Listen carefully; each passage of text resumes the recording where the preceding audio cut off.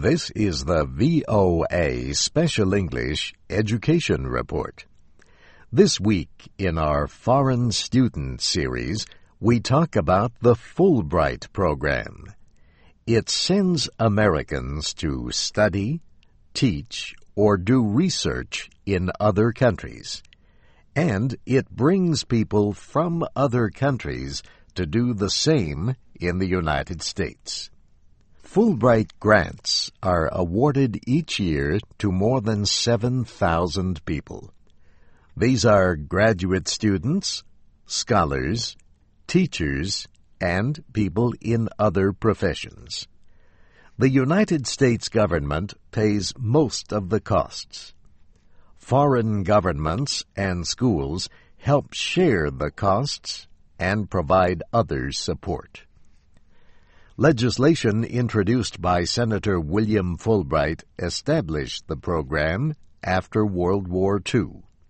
Today, it operates in more than 150 countries. Close to 300,000 people have taken part since 1946. More than half of all Fulbrighters have been foreign students. The Fulbright Program is really a collection of programs. It represents a partnership of government agencies, private organizations, and other groups around the world.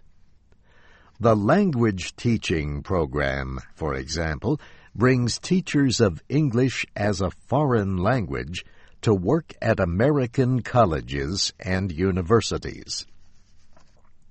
Another program gives 40 international science and technology awards each year to foreign doctoral students studying science or engineering. The Fulbright Foreign Student Program helps graduate students and young professionals do research and study in the United States for a year or longer.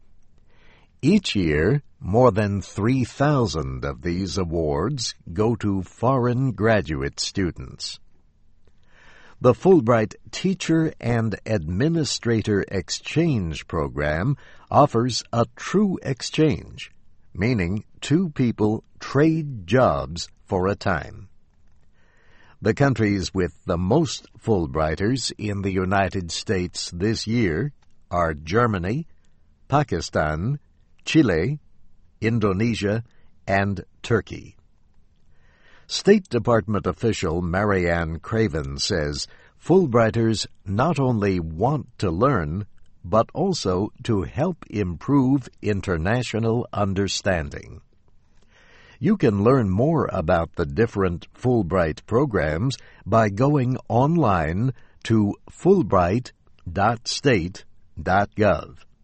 or check with a United States Embassy or the Fulbright Commission in your country.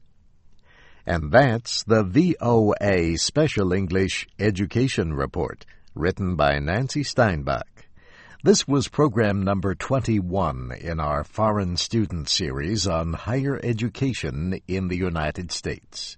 The series can be found at voaspecialenglish.com. I'm Steve Ember.